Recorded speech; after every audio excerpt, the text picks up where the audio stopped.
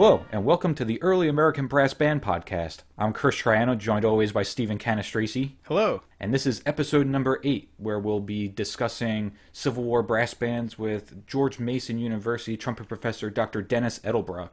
Dr. Edelbrock is the professor, as I just mentioned, of applied trumpet at George Mason University. He's retired from the United States Army Band in Washington, D.C., the Army Brass Quintet, the Herald Trumpets. He's also the founder of the International Trumpet Competition and is featured on the Civil War Brass album by Classical Brass, Honor to Our Soldiers, and appeared as a member of the Marine Band in the Steven Spielberg film Lincoln. Whew. Yeah, there's a lot of stuff there. Yeah, a long list, but fantastic person.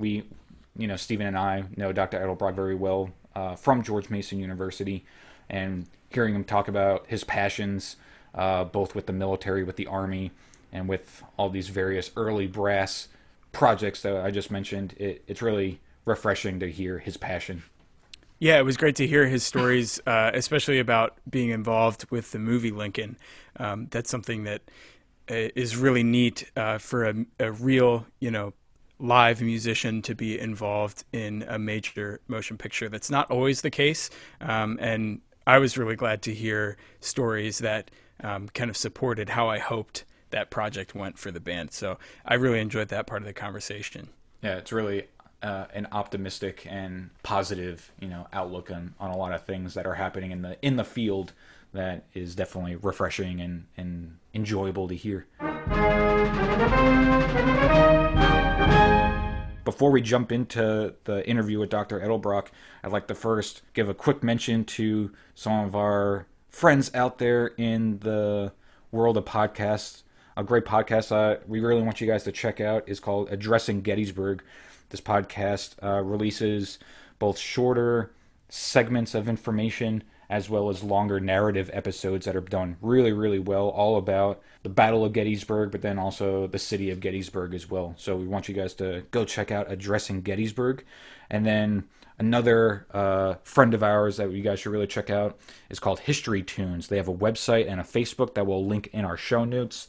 A lot of really great information about Civil War music and earlier. I believe they have music information from the War of 1812 and the Revolutionary War as well. So please check out History Tunes on their website and Facebook, linked in the show notes. And without further ado, here is the interview with Dr. Dennis Edelbrock from George Mason University. All right, we would like to welcome Dr. Dennis Edelbrock to the Early American Brass Band Podcast. Thank you so much for taking the time to speak with us this afternoon. My pleasure, guys. It's always welcome. It's always fun to be around people that are as passionate and enthusiastic and as professional as you guys are. Thank you so much. We'll see how the interview goes. You might have to take that back, but hopefully it hangs on. I think we'll be just fine. Thank you.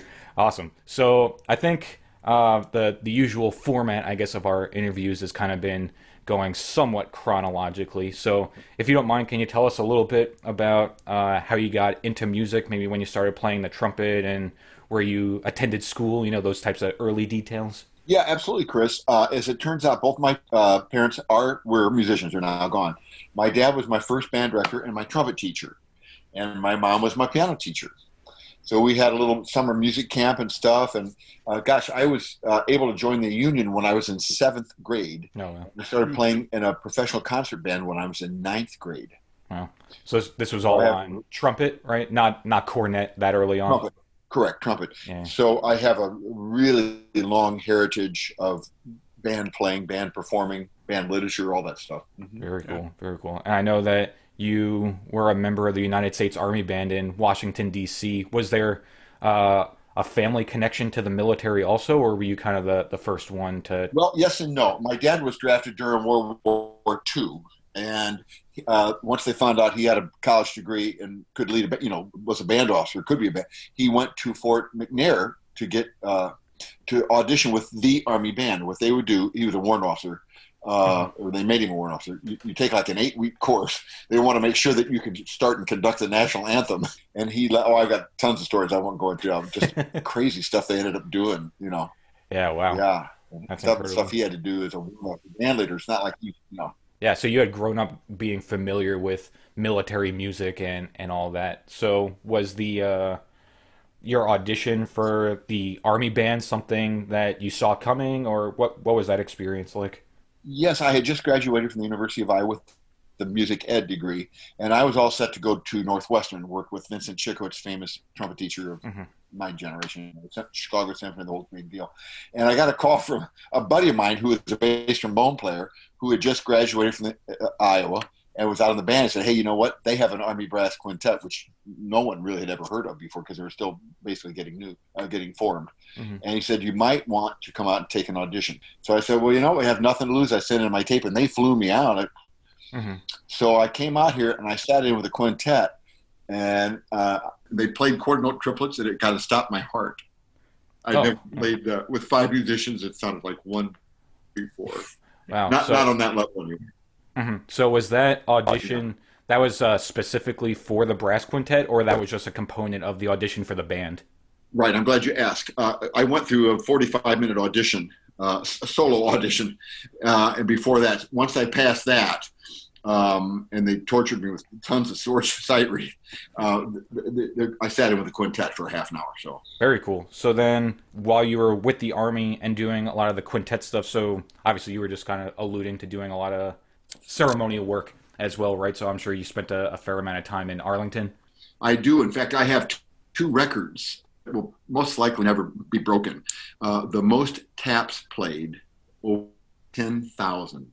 And the most miles traveled to play one taps. I flew all the way to Kuwait after Gulf War to play taps with the royal family in Kuwait. Wow. Are those military records or are those Army records? They're Army records. Yeah, they're unofficial Army records. Yeah. That's incredible. There's That's nobody awesome. who keeps track of stuff like that. You have a plaque or anything in Brucker Hall? No, I should though. Yeah, the most taps played. Oh my gosh, yeah. Right. Yeah. Now, you also were involved with the Herald trumpets with Pershing Zone, right? Was that something that was there when you won the position, or did that group start after you had gotten into the band?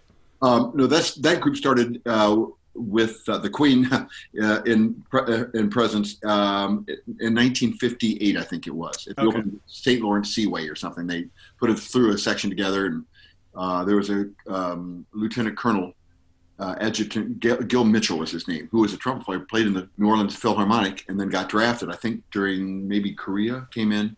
And but he just loved the British history and the tradition, all the stuff the British guys do. They do their salutes, and it takes them 20 minutes, and all that stuff. There you go. Yeah. And what could be more irresistible than a trumpet with a flag on it with your. So he put it together with another guy in the band who was very very psyched about it. And honestly, that's the reason we have Hail Columbia is the Vice President's March, because Gil Mitchell picked that out. You guys probably don't know that. I have a copy of the letter from then Vice President Nixon. Oh, wow. So they played that and said, hey, you guys like that? And he said, yeah, this is a keeper. And then they got to pass a resolution through Congress and the whole deal. So it became the official Vice President's March. That's really no one ever knows it. The only time you'd ever hear it is possibly in an inaugural, That's true. Yeah. I know a lot of our listeners, are going to be familiar with Hail Columbia as being one of the potential anthems in the running for the national anthem. There is a Civil War tie, you sneaky rascal. Yeah, good for you. Good for you guys. Yeah, absolutely. Well, that's where it came from, because it was very popular at one time, of course. Yeah, definitely. I didn't actually know that it was attached to a vice president as late as Nixon. I actually thought that it was a tradition earlier than that. But yeah, that's really interesting. Now, it's not Taylor Swift, but back in its day, it was pretty popular, right? Yeah, might as well have been, right? Right.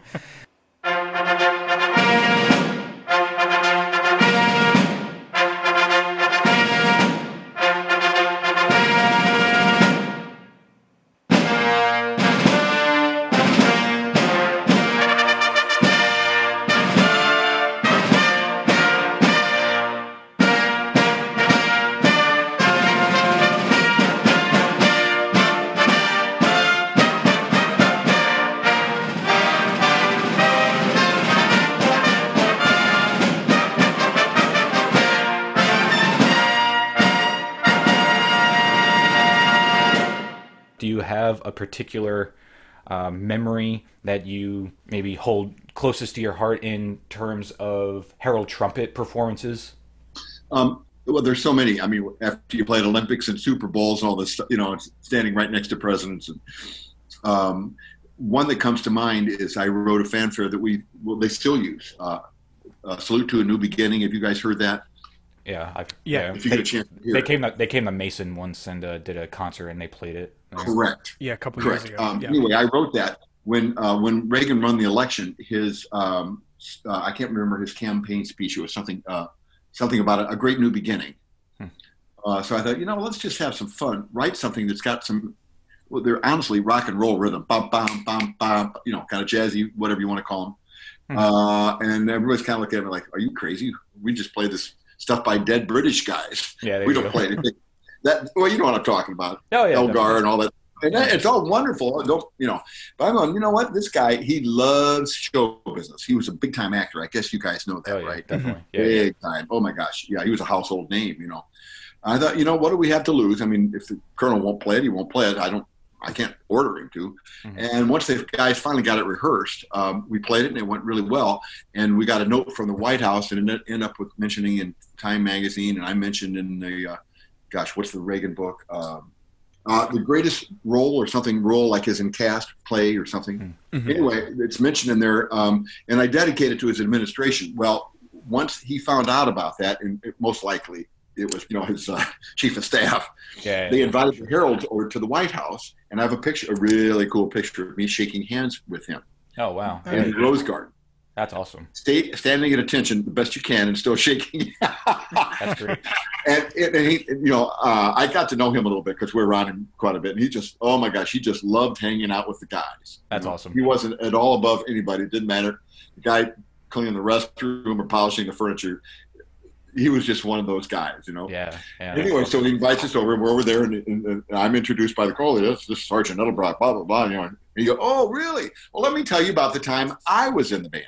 And he went to a boys' school in, I think, Elgin, Illinois. He grew up in northern Illinois. And he was in 8th grade, and he was the drum major, okay? Which meant he carried the big stick, right, the mace. You guys know about that, right? And was out in front of the band. Well, they were doing a parade one time. He's out front waving he's Mr. Proud, he didn't play an instrument, but I don't know how he got that position. But anyway, the parade marshal was on horseback, comes up and tells the band director something. But Reagan can't hear because he's in front of the band. The band director is marching along next to the front rank. Does that make sense? Okay, clip clop of horses and crowd cheers and all that stuff. He doesn't hear. Well, he keeps going on, and after a couple blocks, the band is getting more faint and more faint. And he looked around. They changed the parade route for some reason. I don't know. And they made a corner, and he didn't get the word. They turned, so he's out front, looking like he owns the place. There's no band behind. In fact, there's no parade behind him. Nothing, but people laughing at him. So he said that was it. He was out of the band at that point. That's and great. He's so famous for self-deprecating humor. And that's just so characteristic of everything I've ever heard about him or read about it. So do you think that piece that you wrote for the Heralds is one of the earliest original American compositions for the Herald trumpets? Yes. There were a few others that came from other composers in the band. But as you guys know, the Herald trumpets, I get a little emotional talking about that. There's no other group in the world that plays like that.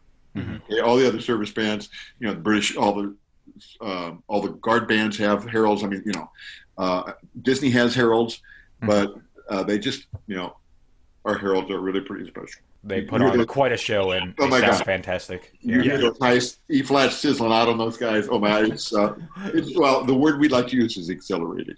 That one up close, and you'll never forget it.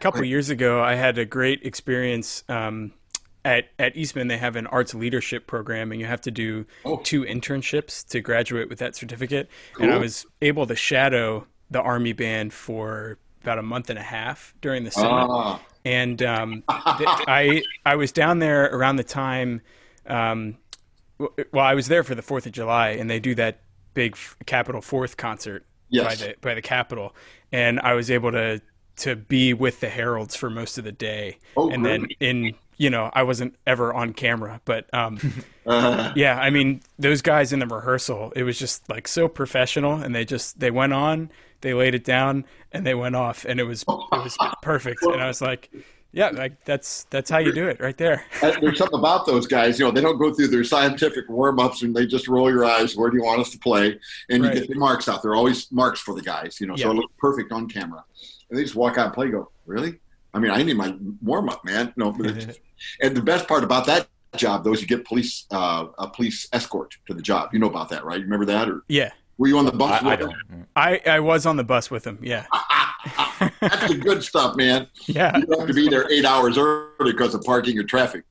You go in with, man, that's the way all artists ought to be treated, right? Yeah, there you go. Definitely. Maybe in our next life, right, guys? Yeah. We can only hope. We know that you were involved with a recording project with the classical brass on an album, Honor to Our Soldiers. I think that recording came out in 1991. But that actual quintet classical brass, is there actually a difference with that group and the Army Brass Quintet, or is that kind of just the public name that you guys were allowed to use to get a CD out? Like you said, the difference was the costumes. Yeah, for sure. One is tux and one is it's the same 5 guys. We just love working together, Chris. And that's one of the things you guys know. Chamber music is the music of musicians, right? Because you make all the decisions. How fast you're going to play it? How loud? Are you going to rubato here? All those decisions. There's no conductor to tell you what to do. Right. And so the good news is you got complete freedom. The bad news is, you got to make decisions and everybody has to go along with it. Yeah, for sure. You can't have 5 guys being right all the time, Yeah. Were there any recordings by classical brass prior to the Honor to Our Soldiers album, or is that your first recording project? That was our first recording project, yeah. Gotcha. And we got into that because of a recording engineer I had worked with downtown with the Washington Chamber Symphony. And I put it together with Mark, who was really excited about it. Mm-hmm. That's Mark Elrod. Yeah. Mm-hmm. Right. And we got to talking. I said, oh, yeah, you got to do this. I'll give you the horns. I'll give you the music. I'll coach you, whatever you need. Boom. It's a done deal. I thought, you know what? This is supposed to happen. So we did it on a spec deal, right? So Greg, the recording engineer, shopped it around and finally got a contract from American Heritage Society. And they re-released it recently, Anyway, so he said, hey, he shopped that around to American Heritage Society. I said, yeah, send it to us. We'll look at it. So at that point, we could have done all that work and not ever gotten a penny out of it, which, you don't go into music to make money, not classical music or certainly Civil War music. So we just got psyched and thought, you know what, we got a shot at this, So the project was recorded and then you worked on getting it released after the work was already done? Correct. That's a spec deal. In other words, we didn't have the name that Columbia Artists or the American Heritage say, oh yeah, get those guys. We'll pay them, blah, blah, blah. They say, hey, show us the finished product. Let's see if we think it's saleable, which I understand. We were basically unknown quantity, And as you're saying, mostly came about as a passion project from the recording engineer and Mark Elrod. Yes. Mark Elrod has that passion, as do we. Yeah. Definitely. And the recording engineer had really good contacts with American Heritage. So they kind of took his word for things. Or, if he called them, they'll listen. If I called them, they said, oh, yeah, right. Well, they wouldn't even refer the call, most likely. Yeah. And I don't mean to diss American Heritage because they're great. But, it's somebody, they get calls like, oh, my gosh, countless calls. Oh, yeah, I'm sure. From starving artists. Sometimes they're fabulous. Sometimes they're, people that play for their own, excitement, as we say. Mm-hmm. Now, would you say that the goal of the recording project was to get a recording of the title piece, the Honor to Our Soldiers, and then the other pieces were kind of in as filler, or? Yes and no. The title Honor to Our Soldiers is something I think I suggested, but I could be wrong. The piece that we'll get into the history of that in a minute. It just had a nice ring to it, honoring, the Civil War people, the whole deal. And that was right about the height of the rebirth of the Civil War stuff, after Glory came around and all that stuff. Yeah, yeah. And the Ken Burns documentary was in 1990, so it was Right. coming out right after that. Yeah. Right.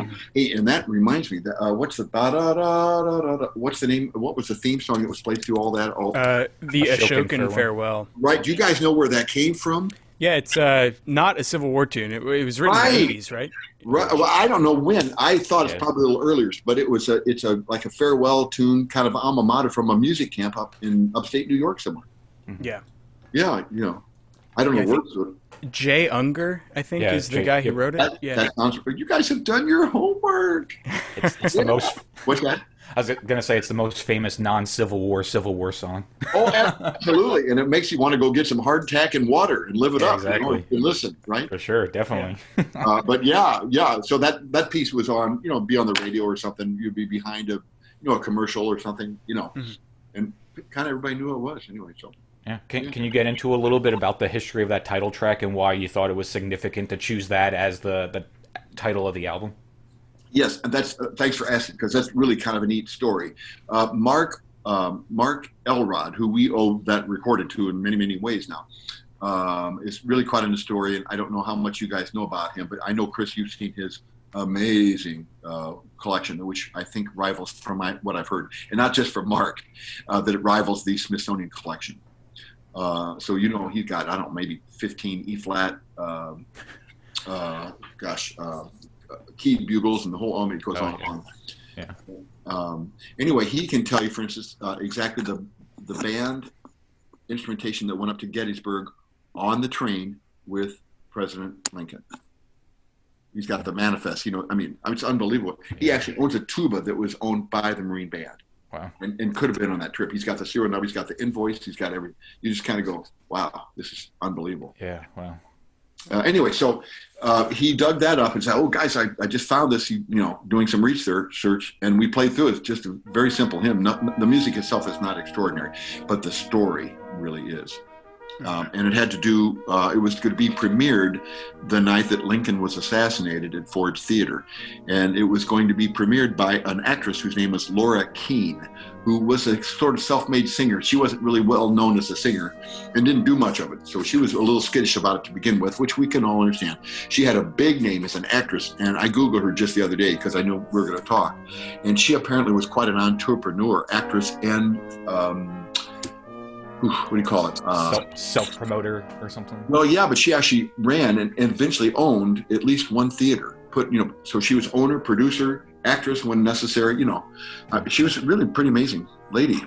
Anyway, so she was on to star. So that was a big deal to have her. That's what I'm trying to say. She was like a big star in that era. Mm-hmm. So she was hired to play Our American Cousins, and John Wilkes Booth, of course, the idea was she was going to sing "Honor to Your Soul" onto the soldiers during the first act. Well, she got kind of stage fright, and so William, the band leader, William Withers, said, "Hey, no worries, don't freak out. Over the voice tube, what voice tube is, right? They could call down to the orchestra pit. It's like you have on old steamships, the colonel, where the captain could vote. It's a tube that goes all the way down to the engine, so he can say full speed ahead or whatever." Anyway, so they called down to him and said, "Oh, Mr. Withers, she's not willing to sing. She's freaked out, or whatever." He said, "No worries, we'll just do it as an entr'acte, during the second act or something. Give her a chance to kind of walk off stage, get a drink of water, and calm her down." Anyway, so of course, as you probably know, Lincoln was shot during the second act, so the thing was never premiered. Okay. And they wanted to do it with Lincoln in there because that's, he was there. What a cool thing to honor something like that, honor all these, 700,000, deaths in the Civil War. Oh my gosh, it just goes on. So at that point, you guys probably know the rest of the story. He comes down, he jumps out of the president's box onto the stage, hurts his leg pretty severely, goes through all the tunnels to get out. He knows the theater because he's an actor himself, right? So at that point, she goes up to the Lincoln box, right? And his head is on her lap while he's dying. Now, I don't know whether they had any kind of personal connection or she just felt response. Who knows what But I mean, it's a really pretty amazing part of history. Yeah, that's And then So anyway, I think that original, the original composition was not intended for brass band, right? So what, or who, I guess is the better question, Well, was responsible for arranging the version that you guys ended up performing on the recording? now that's a good question. I think Mark. I can't remember if Mark gave us like a piano arrangement. You'd play behind a singer. I don't know if he did that, and maybe I did it, or if he had it. I honestly don't know. Yeah, I just don't remember. So then, where did the other music on the album come from? Where did you guys find all that stuff? Well, thank you, Mark Elrod. Yeah. Most of it came from the 26th North Carolina Regimental Band Book, which you guys probably know. Yeah, we've mentioned that band in particular, on maybe every episode, but if not, pretty close. Oh, okay. Well, yeah, they come up a lot. Oh my gosh! They went into Gettysburg with flags waving. That band was there blaring. Oh my gosh! Can you imagine trying to play in tune and people shooting at you? Yeah. Oh, wow. I mean, the whole thing is just the more you know about the Civil War, the more you love history, the more you realize what those people were made out of, and God, there's so much at stake, and Yeah. I just looked through the liner notes of your CD really quickly and saw that Honor to Our Soldiers on that recording was arranged for a brass band by Paul Mayberry. Oh, okay, yeah. He's kind of a big name in the arranging businesses. Yeah, for sure. There's a lot of stuff. Definitely. A lot of period music, very, very reputable Gotcha. and talented guy. Do you recall if when you guys were recording this album, were you guys reading off of the original manuscript of the music, or were you reading new engraved parts? I know that was a while ago. But I think it was a combination. I think we had access and maybe played off of some facsimiles of the original book, and some of them had been transcribed, and put in, whatever music notation stuff like we use now, those formats. Right. So it was more readable. But that book is probably the standard or most standard of any of the surviving Civil War music. You guys probably know that. I mean, there may be people that argue about it, but it's certainly one of them, if not the. And Mark, of course, knew that. So, and you guys know, there are a lot of opera overtures. We owe so much. Those band guys, they were so talented because they were playing opera overtures on the same concert with these little silly marches. I always think about the tenor and the baritone players. The tenor would be like our French horn, or alto, excuse me, because most of it's button, button, button, button, button, button. But especially those cornet parts, and there's no rest. Right. Yeah.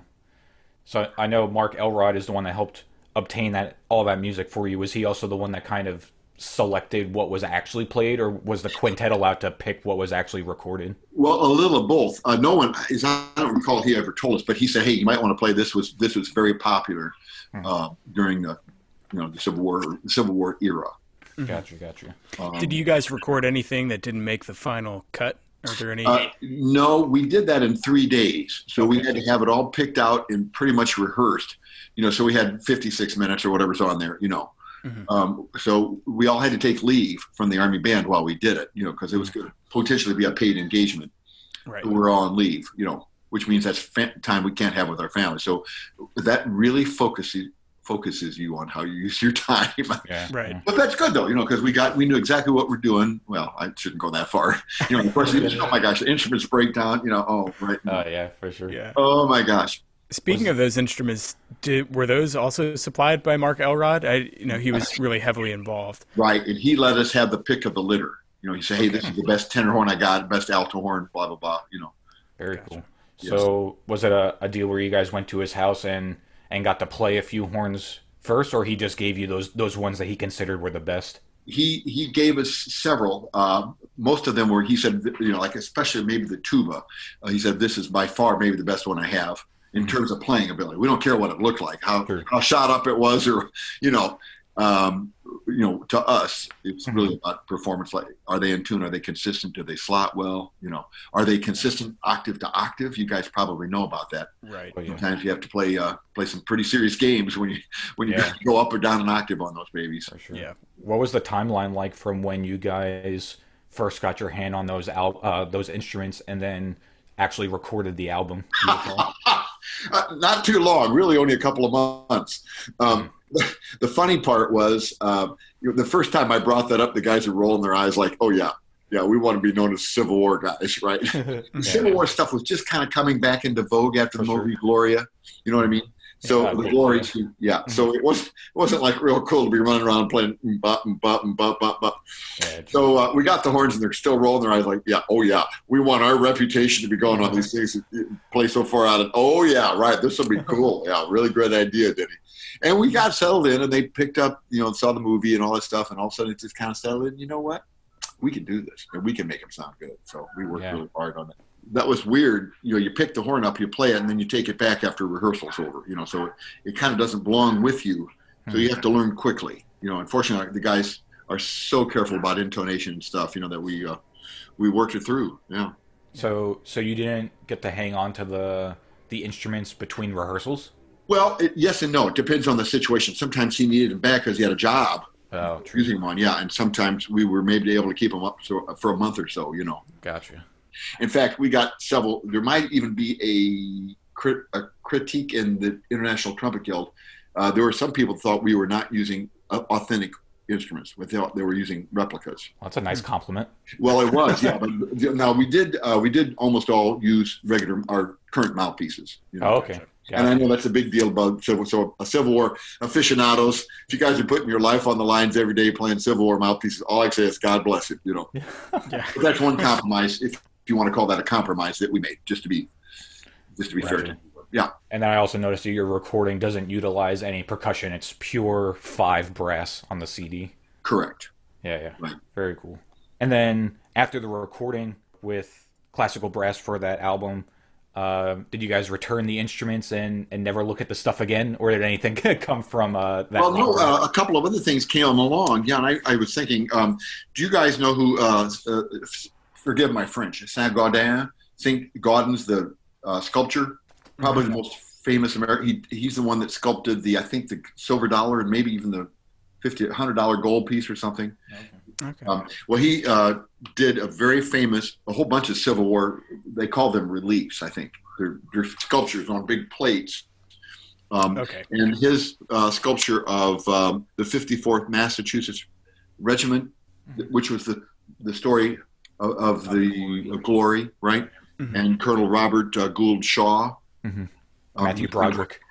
What's that? Matthew Broderick. Yes, exactly. AKA, right.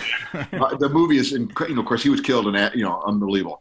Well, this relief was coming to town to be exhibited at the Smithsonian. Excuse me. Was it American History? I can't remember. Anyway, they brought it to town, big fanfare because the movie, and it was the height of the Civil War, rebirthing mania, or whatever you call it, And so we played it in, I think it was on CBS Morning with maybe Charles Perrault, I can't remember. So we played it in grand style, and some stuff like that came along. Awesome. And do you still have that cornet? Well, he's given it to me now. As a gift, yeah. Very cool. He woke up, Mark was so sweet, so he called me one morning. He said, I just woke up, listened to your album, got some tears in my eyes, and said, would you like to have this horn? I said, well, yeah, Mark. What is the horn? It's an E-flat cornet, unnamed. Unnamed, gotcha. Right. And that's bell front or over the shoulder? It is bell front, yeah. Gotcha. Most likely, from what Mark's told me, because he's my authority on everything, Civil War, right? Probably if it was unnamed, it was probably made in Eastern Europe and probably brought into the country by another company or something. Gotcha. So kind of sort of under their name, For sure. Yeah, that's really cool. I didn't know that there were other performances that you guys were able to do after the album, so that's awesome that... I occasionally get out and solo. I soloed with the Nova Band, I don't know, a year ago or so. I'll get out and play a solo occasionally with a group or something like that. On that cornet? Yeah. Cool. Yeah. In uniform? Do you have a Civil War uniform? I have a friend that loaned me one, and Mark's got some he's loaned me, Gotcha. Right.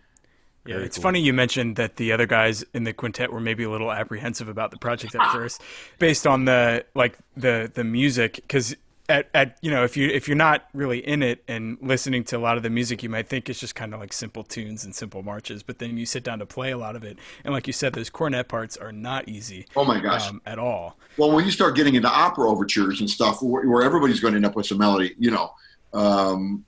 I think, well, they're not easy to play, especially on those instruments. So, Civil War stuff wasn't really cool then. We were either behind or ahead or something of the power wave, which is not unusual for us. So it took a little convincing to get the guys to do it. first of all, we had to play them well enough that they could say, yeah, okay, we can go to record doing this. Right. Because you don't want to, first of all, waste your time if it's a spec deal. Oh, yeah, for sure. Right. It's really cool saying that you were a part of the second wave, because we've, on this podcast, already discussed Frederick Fennell and his involvement with the Eastman Wind Ensemble's recording in 1960. Right. And how that music was kind of the first reawakening of this style of music for the centennial, right, of the Civil War. Right. It's a real Americana stuff, but of course, a lot of the stuff is not American music. It's their opera overtures, but they were sort of Americanized by, by the Great American Band movement. Mm-hmm. And then I have a book that mentions how, 1990, 1991 was the second revival, which is awesome to show that you're a part of that in terms of, the second awakening and realization of this type of music. And in that book, he refers to it as the Ken Burns effect. So. Yeah, no, absolutely, big time. But also, I really have to thank Mark, as I had before, and also Greg Squires, who had those contacts at American Heritage, which made the fact that he could maybe get us recorded, commercially or whatever, released commercially, made it a realistic, like I said, if I called them, they probably wouldn't have returned my call. So it's always a question of putting things together, being always very professional and friends with people, and just being smart in the way we should be acting anyway. Yeah, there you go. So there's a little Sunday school lesson for you there, right? Yeah, definitely. Yeah, it's good. We'll charge people for access to that tidbit for the podcast. Yeah. There you go. It's true, though. It really is. And that's the only way this came around. Mark had full faith in my ability and trusting me with these horns, which are irreplaceable. Oh, yeah.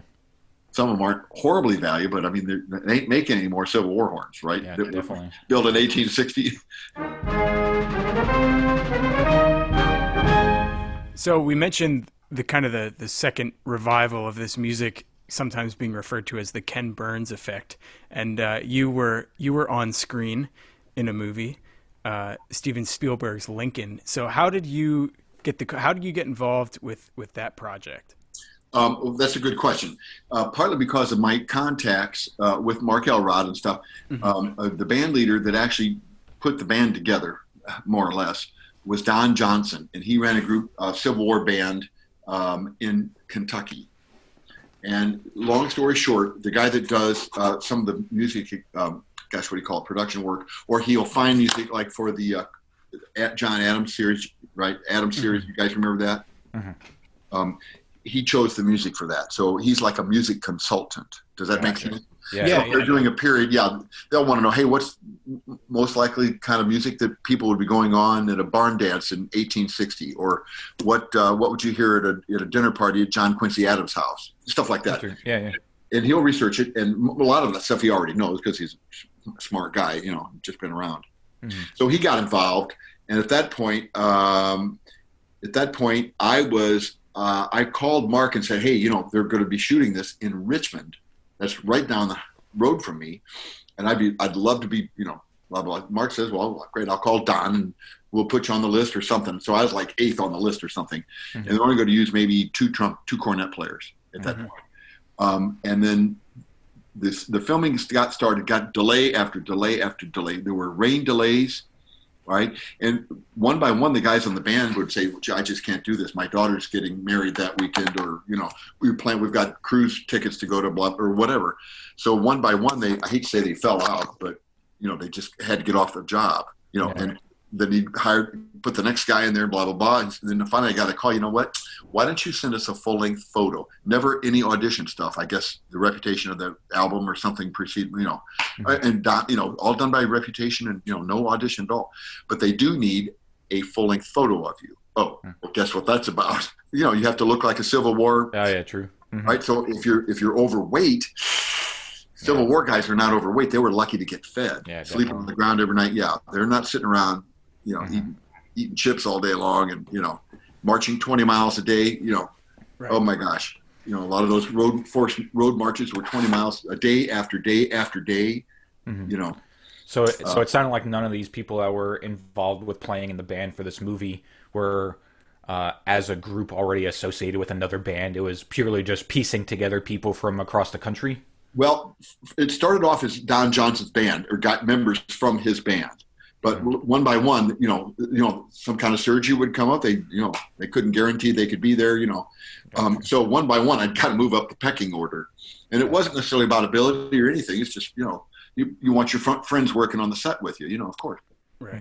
So I finally get this phone call, say, hey, will you submit a full-length photo? Well, I had one of Mark's uniforms that I maybe played. So I thought, well, let's go for it, Yeah. And once I got that call, I started letting my poor beard grow, which was really just incredibly ugly. I have to admit it.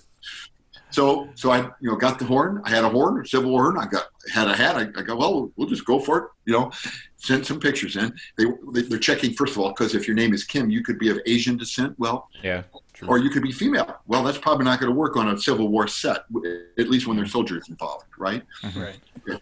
So I fit that description. So was that picture that you posed with the cornet, was that the classical brass cornet that you had? Yeah. Well, that's Mark's cornet now. Remember. It ain't mine, at that point.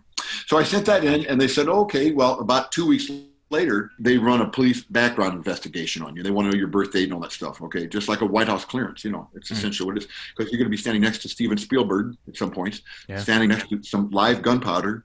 Mm-hmm. There are a lot of chances that things could go wrong. Yeah. Right? Sure.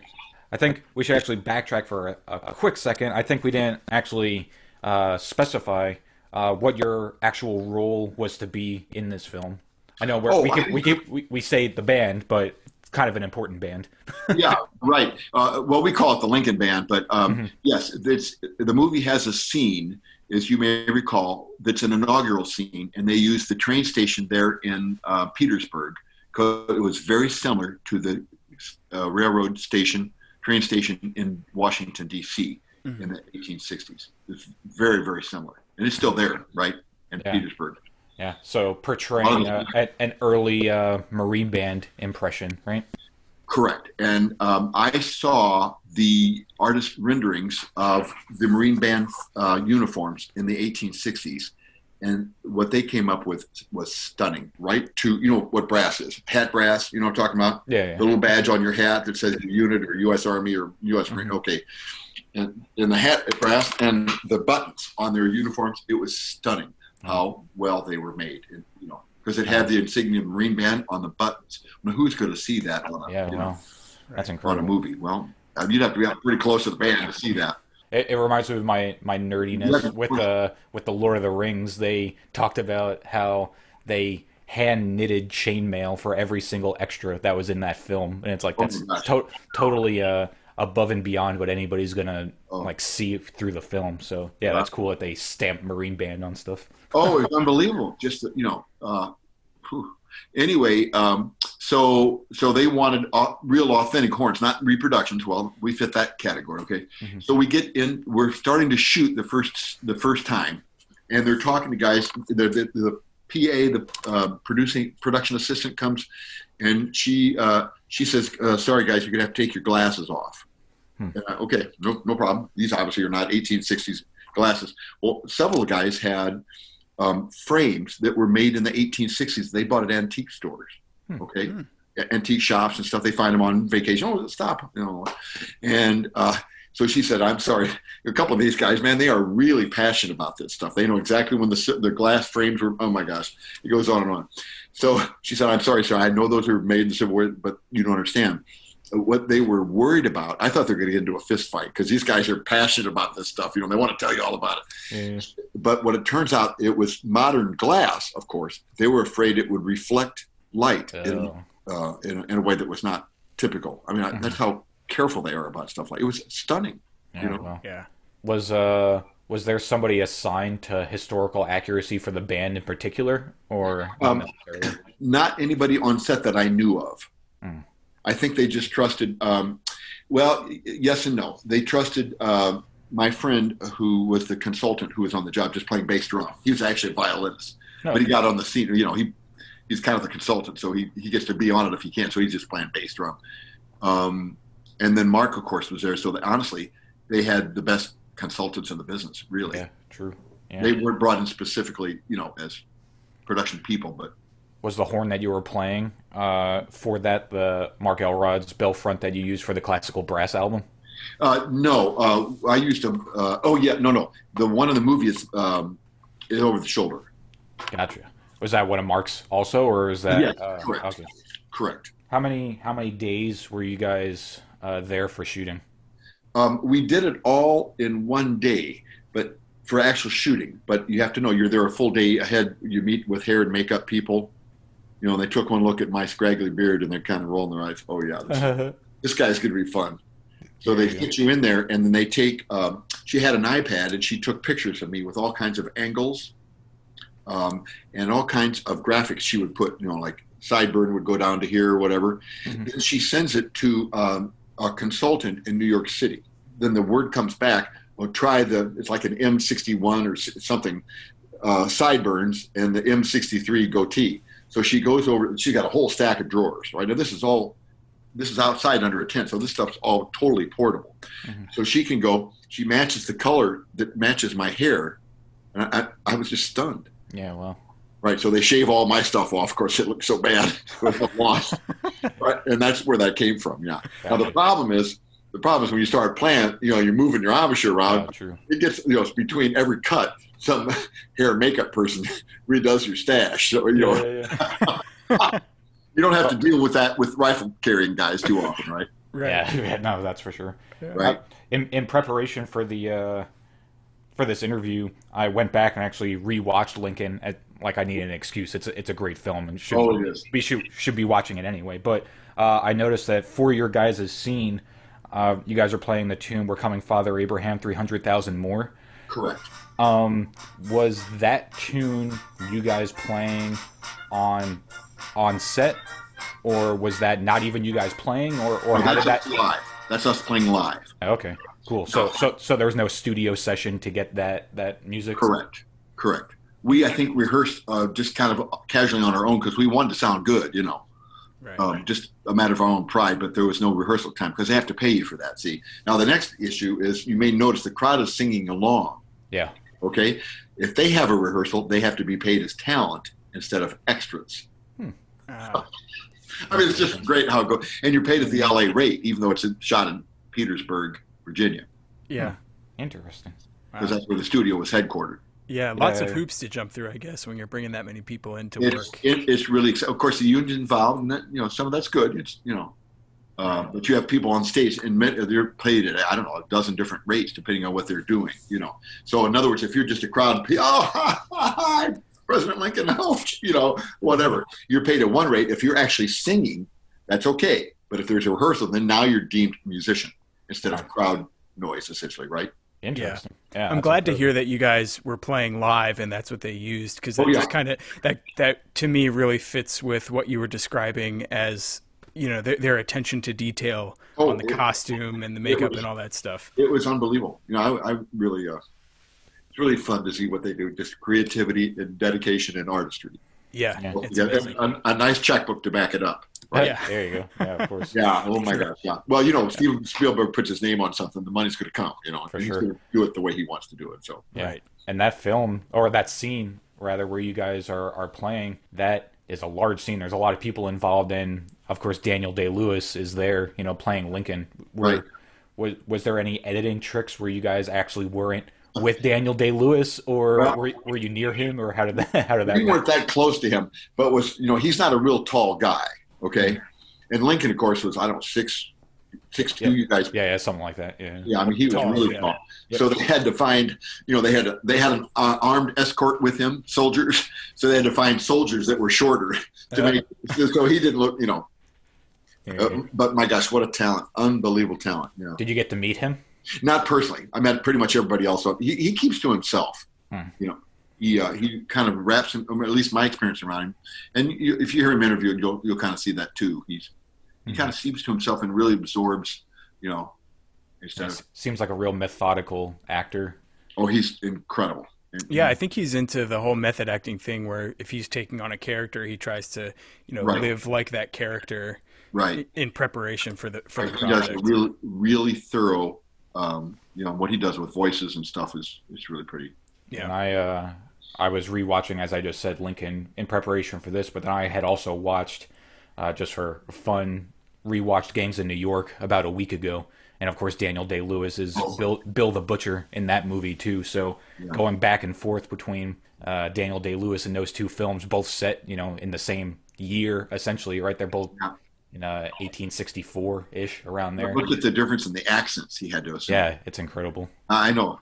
Yeah, he's really gifted. There's no question about that. In terms of who was who with the band, was there anybody on set that was designated as the band leader? Well, that would have been. Were you guys all just? Sorry. Yeah. We had. Well, yeah. I was just. There was a drum major there, but he. It was really just kind of for show. Now he was a high school band director, so he knows what he knows what he's doing. Mm-hmm. But the person that was making the calls really was Don Johnson. Gotcha. So then I guess that person that was acting as drum major though of the band would have been Francis Scala, maybe then, who was. Well, that's right. Yeah, interesting. That's not a terrible gig to have, playing Francis Scala in a Steven Spielberg movie. It could be worse now, right? Yeah. It could be worse, right? Hey, let me go back, if you don't mind. Definitely. Qualifications to get on the band. I told you, first of all, the full-length photograph. You have to look the part, or at least anything they can doctor up with hair and makeup is cool, but they can't take 50 pounds off of you or whatever. Yeah. All right. Then we go through the police background investigation. Okay. Mm-hmm. And this is something people ought to hear. There were a couple more steps. Then you fill out a form and say, I will not ever have my cell phone on the set. They don't want any pictures taken of Daniel Day-Lewis sitting around with his collar open. Yeah. Before the film. So big deal. You sign your life away, which is cool. We all get that. Yeah. The last thing you do, what would you think? What would you guess, guys? Probably a non-disclosure agreement. You can't talk about it until the film. No, that's part of the deal with the cell phone. Right? Oh, gotcha. Right. Yeah, you do not discuss any of that stuff, right? Yeah. Sexual harassment thing? I don't know. Well, that's all part of behavior and how you act on the set. Yeah, right? I have no idea. They check your Facebook page. Oh, really? Huh. So some of our younger listeners might want to know that, might want to be aware of that. So, they're finding somebody that says, if somebody ever does that to me again, I don't think you want this guy standing next to Daniel Day-Lewis. Yeah. Wow. Just something to keep in mind. Did they request permission to see it if yours was set to private, or did they just see what was available? I don't remember them requesting that. Back in those days, I think you could probably get away with that. I'm not sure what the deal is now. There's some school systems that are starting to do that, and the technology questions are way ahead of the law, as you probably know. Right. It's incredible that there was so much background and due diligence done for members of the band that were in the film for about 2 minutes, right? So now you see why. Wait a minute. That was originally 8 minutes. You're taking 6 minutes of my fable. Because the film was, I don't know, like 4 hours at one point. And of course, that's not going to work. So of course they cut the band, right? Well, Maybe we sounded fabulous. Let's face it, we sounded fabulous. But the story survives without all of that, right? That's true. Maybe there's some director's cut somewhere where that scene is longer. There you go. Yeah. So did you guys have other tunes that you were performing besides Father Abraham, or that was it? Yeah. Awesome. You were mentioning obviously all the people involved in the band world that were helping you out. Do you recall if Paul Mayberry was involved in this project as well? That name came up. I don't know if he was in on the first level and maybe had to bow out because the scene filming got moved back farther and farther and farther, because of rain delays. And it was in Richmond, which is a big city. It's not New York City, but, there were certain days they couldn't film because of stuff going on in the city, and it got pushed back. And then finally, I think it got moved to Petersburg. I'm not sure they were intending to film there originally. Right, which meant more delays. All the equipment has to be moved down there, Mm-hmm. And so people were redoing their life month after month to stay on this film, Yeah. And I fortunately had the flexibility, to just go do it, Yeah. During this time, were you still with the Army band when this film was going? No, I'd been out of the band about 2 years, Chris. Gotcha. Very cool. So I really could do it kind of on a minute's notice, and I told them that, hey, if something comes up, call me. I'm there in 90 minutes, guys. Yeah, for sure. I told you guys how I got on the film. They'd never asked me to come and audition and play a part. It was all done by reputation, people I knew.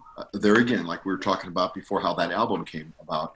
You'd be amazed at the opportunities people turn away by acting mean or doing something that's maybe dishonest or, So again, a free Sunday school lesson. But that's how it happened. You know, I never played a note in any kind of audition. We all get cranked up playing excerpts, and that's cool in certain environments. But some things aren't done that way. You know, they're done by reputation and background, and people that worked with you for 10 years or 20 years. They know you'll be on time. They know you can handle pressure. They know you'll be there at 4 a.m. You won't be whining about it. You know, get your hair on. Yeah. Was that your call time for the film was 4? Yeah. We had to be there. I mean, you go through hours of makeup and all that stuff by the time you get everybody in there, you know. So even if you go at 4 o'clock, you know, it takes them till 6 to get everybody done. You just sit around and enjoy your makeup. Yeah. Hold up your new hairpiece, right? Yeah. Yeah. No, that's super important that, you know, a lot of this stuff is more than, you know, what you can do on the horn. You know, you have to have a good attitude behind it and all that stuff. That's a super important message. Well, it was really cold that morning. It was like upper 30s, as I recall, when we started filming at 7. You know, and so I mean, there's intonation problems. You guys know all this stuff, but there's also, you know, in some jobs there'd be people complaining. Why do we, you know? Well, that's it. That's how it works. Yeah. You say yes or no. You can, you know, smile or grumble, whatever you want to do. But if you're grumbling, there may be some people that just aren't real happy being around you. Yeah, for sure. It's a high pressure in some ways. You know, the music is, you know, real simple, but it's not about that. It's about just being professional, being on time, and cheering people on. If they ask you to play second part instead of first part or whatever, you say, "You bet." And you say, "I'm going to make it sound like $1 million too." Yeah, there you go. Attitude, for sure. Right, absolutely. How was the food on set? Oh my gosh, it was fabulous. Oh my gosh. And I didn't know her at the time. I have a friend in the Los Angeles area who does nothing but catering for movie sets. And just talking to her, you know, it's fantastic. Yeah, that's awesome. Was it all Civil War hardtack and coffee, or No. Oh, it was great. A lot of vegetarian stuff, you know. There you go. Right. Yep. Oh, fantastic. That's awesome. Yeah, they don't mess around. At least not with Steven Spielberg. Yeah. I guess he can get whatever he wants on that table. Well, by the time he's, you know, after several of the movies, you know, it's just, you know, the budget for something like that's huge, guys. It's just unbelievable, all the stuff. Yeah. You know, they bring in, they had horses there, you know, so now they have to have horse trainers. They have to have people from PETA watching them, make sure they're not ill-treated, and, you know, and they might as well be union horses the way they're treated. They've got pretty much as much rights as you do, you know. On this set. Wow. Did you get a chance to meet Spielberg while you were filming? Not then. I met him, believe it or not, I met him at the Tomb of the Unknown Soldiers. I like to say I played taps for him. He was there. It might have been like on the Army birthday or something, because Private Ryan had just come out. Okay. Gotcha. So this was before you were associated with the Lincoln film then? Yes, correct. Correct. Very cool. And then, so he would, you know, is an honor accorded to somebody who's really been a friend to the Army. You know, that did really great public relations work for the Army, and just, you know, stuff those people go through. Yeah, definitely. Even though it's World War II, makes us think about how we should honor our military. You know, so they accorded him that honor. So I got to talk with him a little bit. Yeah, that's awesome. Yeah. And then I know you have a picture in your office at George Mason of you standing with the band next to Spielberg as well. Was that taken the day of filming for the movie? What you probably saw in my office was one we did at Gettysburg with Steven Spielberg. We went up there for the dedication of, what's the book by the female author about Lincoln, and Team of Rivals.